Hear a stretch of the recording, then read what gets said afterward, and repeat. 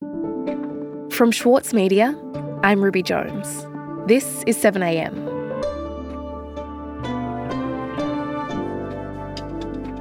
Australia's climate future is again hanging in the balance.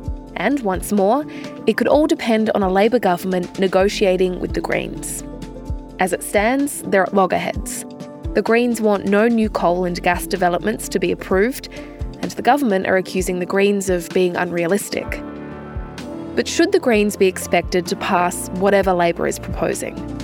And where's the science in all of this?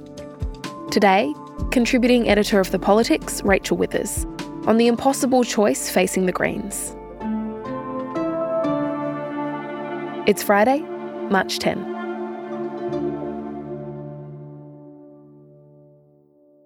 So, Rachel, the Albanese government has been promising to bring down emissions quickly enough to meet the Paris targets. And last month, the government finally introduced a key policy that it says is going to get us there, and that is its Safeguard Mechanism bill. So, to begin with, can you just tell me a bit about the Safeguard Mechanism, what it actually is? Yeah, so the bill is central to Labor's plan to reduce emissions by 43% on 2005 levels by the end of this decade. And what Labor's bill actually does is tighten the existing safeguard mechanism and make it actually work by requiring the nation's 215 biggest polluters to reduce their emissions by 4.9% each year, either by actually reducing their emissions or by offsetting their emissions by buying what's known as carbon credits. So these changes have the support of the business community, but some experts have some issues with how it works because it allows for unlimited offsets, even though there are a lot of questions surrounding the integrity of carbon credits. And it also does nothing to stop new fossil fuel projects coming online, even though some modelling suggests that this could blow the carbon budget we've set for ourselves.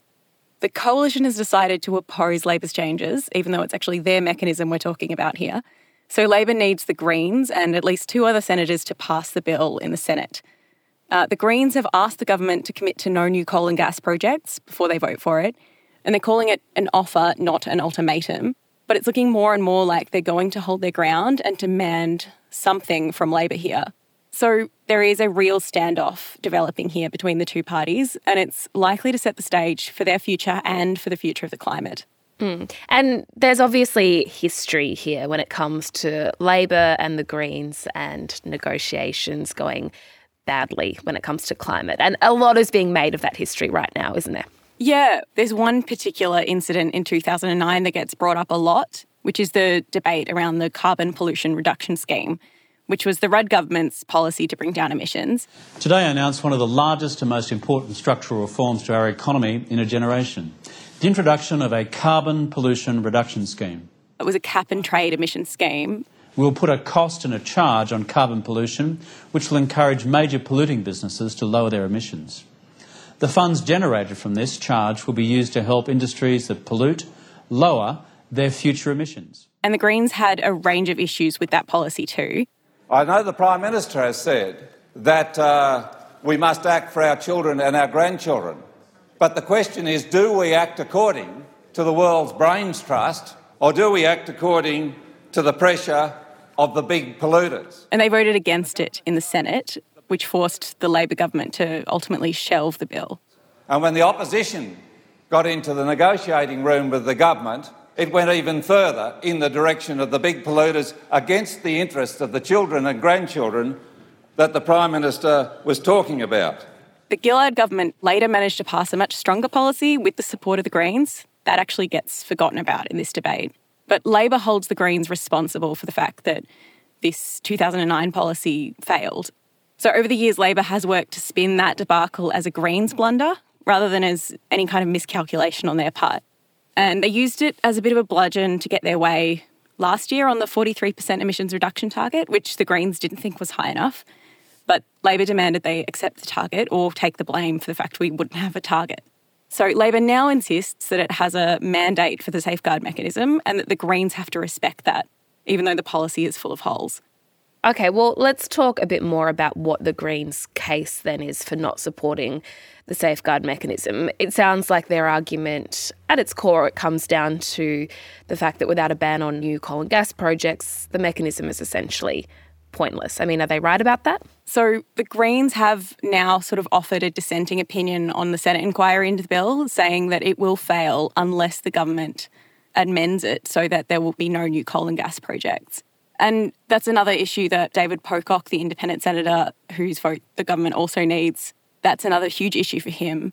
We'll likely hear that a hierarchy of mitigation is assumed in the legislation, but there is nothing explicit to ensure that we are avoiding emissions, we're reducing emissions, and then... The Greens are demanding to see the government's modelling, which is forecasting how big industrial emitters would use carbon credits to meet their obligations and how much they would actually be abating emissions versus just offsetting them by buying carbon credits. So the Greens and the Coalition have teamed up in the Senate to pass a motion demanding that the government release its modelling. For what it's worth, in terms of the Coalition, our view is that the proposal that has been put forward, that is referenced in the motion here in broad terms, is one that we haven't properly seen assessed in terms of its impact. But it looks like Labor is going to stand firm on not releasing it, claiming a public interest immunity. It's still not clear if this is a red line for the Greens, but we're still seeing Greens leader Adam Bandt say things like, we haven't had a satisfactory answer from the government as to why we have to have new coal and gas. We would consider any proposals in good faith that are put on the table to deal with this question of coal and gas. We want to pass laws that will see pollution from coal and gas come down in this country, and that's ultimately the test for us of a good climate policy. It's not exactly an outlandish position from the Greens. Climate scientists and the United Nations and the International Energy Agency all say that there can be no new fossil fuel projects if we are to stay within safe levels of global heating. Pollution from coal and gas has to start coming down. We want to vote for laws that will see coal and gas pollution come down in this country, not go up, because you can't put the fire out while you're pouring petrol on it, and the government's desire to open up new coal and gas projects is the sticking point for us at the moment. And there is some worrying modelling around which shows that emissions from just 16 proposed new coal and gas projects is equal to 1/4 of the overall emissions reduction that the safeguard mechanism is supposed to achieve this decade. So there's fears that any new coal and gas projects could blow this budget that we've set for ourselves. So yeah, we really do have some big questions around Labor's plan and whether the safeguard mechanism reforms will actually do what they need to do to bring down emissions, according to what science demands.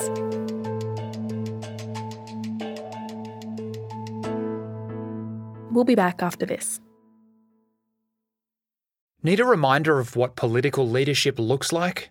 Australia's master of political satire, Jonathan Biggins, is back embodying the iconic Paul Keating. Visionary, reformer and rabble-rouser.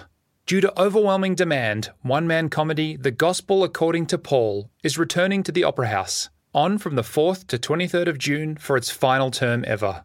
Secure your tickets now at sydneyoperahouse.com for an unforgettable evening. For Sloane Crosley, writing about the loss of a friend may not have provided catharsis, but it did allow for the possibility of a better ending. Like, you have this amazing meal that's this friendship, and then you have a really, really, really, really bad dessert with shards of glass in it. And then, like, the book is like, those little chunks of chocolate that come with the bill.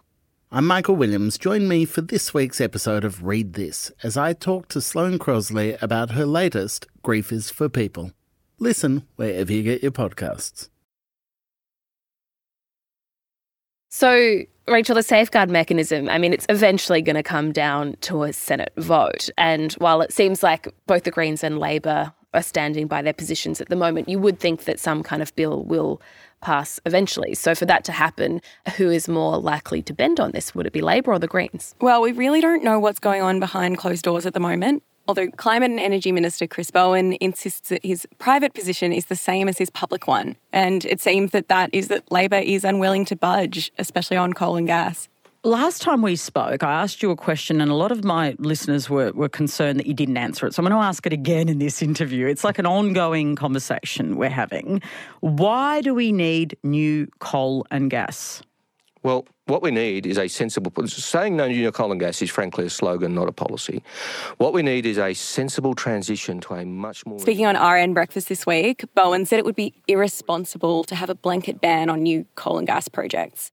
It would be irresponsible to put some sort of blanket ban on as we are undertaking this massive transition, coming after 10 years of denial and delay, starting in 2022 to get a 2030 target. Yes, it's ambitious and difficult and complicated. So we will do it. And when he was asked what he would be willing to give in negotiations, Bowen insisted that Labor had a clear mandate and that the Greens were right not to be making ultimatums. The opportunity before the Parliament over the coming weeks is either to seize the opportunity to reduce emissions by 205 million tonnes or to squander it. That's what the Parliament has the opportunity to decide in coming weeks. Now, I'm confident that the Parliament will seize that opportunity because the stakes are too high. But how high can those stakes really be if Labor is willing to squander the chance to reduce emissions in line with what the science demands? And over the last few days then, as this has all played out between Labor and the Greens, how have we seen this standoff framed in the media? What is the popular narrative around the tension over this bill? So even though the Greens' position is kind of backed by the scientific consensus, it seems like the public debate in this area has been framed entirely around the politics of it all. So questions have turned to whether the Greens are going to once again let perfect be the enemy of the good. Adam Bandt has been repeatedly asked whether the Greens would oppose the bill if they don't get their way, with the implication being that they're expected to roll over if or when Labor says no to their demands. And the Greens are apparently expected to take what they can get in this space, with Labor seemingly not expected to give it all, even though neither party actually has a majority in the Senate.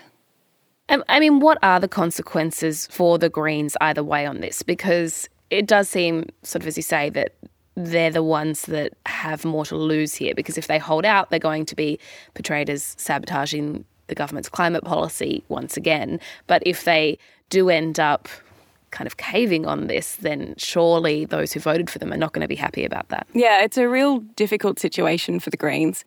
Labor seems to think that the Greens will be the ones held accountable if this doesn't pass. After all, they've spent 14 years blaming them for what happened in 2009, arguing that they let perfect be the enemy of the good and that they're just a party of protest. A lot of the media has backed that position over the years, and there is this argument now that the Greens need to fall into line and take what they can get. But it does seem as if the public mood has shifted a little bit here. We saw a massive climate election last year with Greens and climate-focused independents picking up a number of seats. We've got some polling this week showing that voters in the ACT would much rather that the Senate improved the bill rather than just waved it through. And so, yeah, it does seem like it could be a slightly different outcome here in terms of the public perception of who's to blame if a bill doesn't pass. Labor has this mandate to enact a climate policy, to do something to bring down emissions. And arguably, if they're trying to push through a bill that isn't going to do what's actually required, are they fulfilling their mandate? And so the question is, who's to blame if this doesn't go through, but who's to blame for us not having a policy that actually brings down emissions? Yeah, I mean, that's a good point, because however this goes, it does sort of reveal that very often what we focus on when we talk about politics is the stakes, you know, who wins, who loses, who caves. And there can't be any starker example of that in Australian politics than when it comes to the climate crisis. Yeah, and so much of the media really has treated this like a game. But when I look at this issue, and I think when a lot of voters look at these issues, it's who is actually in the right here, who is actually pushing for the policy that is what we need, not what is politically palatable. Right. And so how do you think that this is likely to play out from now on, Rachel? And when, if at all, do you think we'll see some sort of breakthrough moment? The vote on the mechanism won't be for another couple of weeks. We've got 2 sitting weeks from March 20, and the government is hoping to use those 2 sitting weeks to get this done. Labor's going to have no problem getting this through the House, where they've got a majority, although the Teal independents do have some issues with the bill as well. But it's when it comes to the Senate that we're going to see what happens, and whether Labor plans to move at all in order to win the support of the Greens, or whether the Greens are going to roll over if they don't get what they want. Rachel, thank you so much for your time. Thanks, Ruby.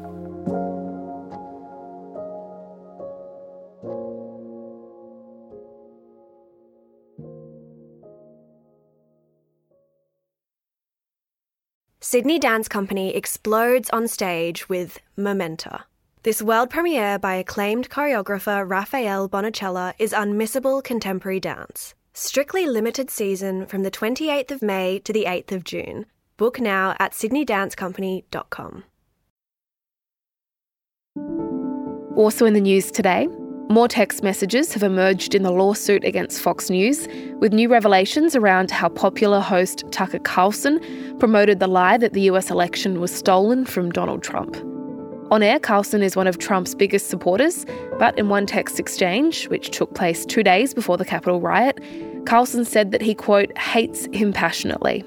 This week, the White House has condemned Carlson over his continued coverage of the Capitol riot, calling it not credible. And smoke from the Black Summer bushfires in 2019-2020 thinned the ozone layer by almost 5%. The new study, published in the journal Nature, says the fires ejected 900,000 tonnes of smoke into the stratosphere, reaching so high that the particles interfered with the ozone layer's ability to absorb ultraviolet rays from the sun. Scientists say that the damage will take a decade to repair, and that it's a warning sign as man-made climate change makes severe bushfires more likely. 7am is a daily show from the Monthly and the Saturday paper. It's produced by Cara Jensen McKinnon, Dalton Fetcho and Shane Anderson. Our technical producer is Atticus Bastow, our editor is Scott Mitchell, Sarah McVie is our head of audio and Eric Jensen is our editor-in-chief. Mixing this week by Laura Hancock and Atticus Bastow. Our theme music is by Ned Beckley and Josh Hogan of Envelope Audio. I'm Ruby Jones. See you next week.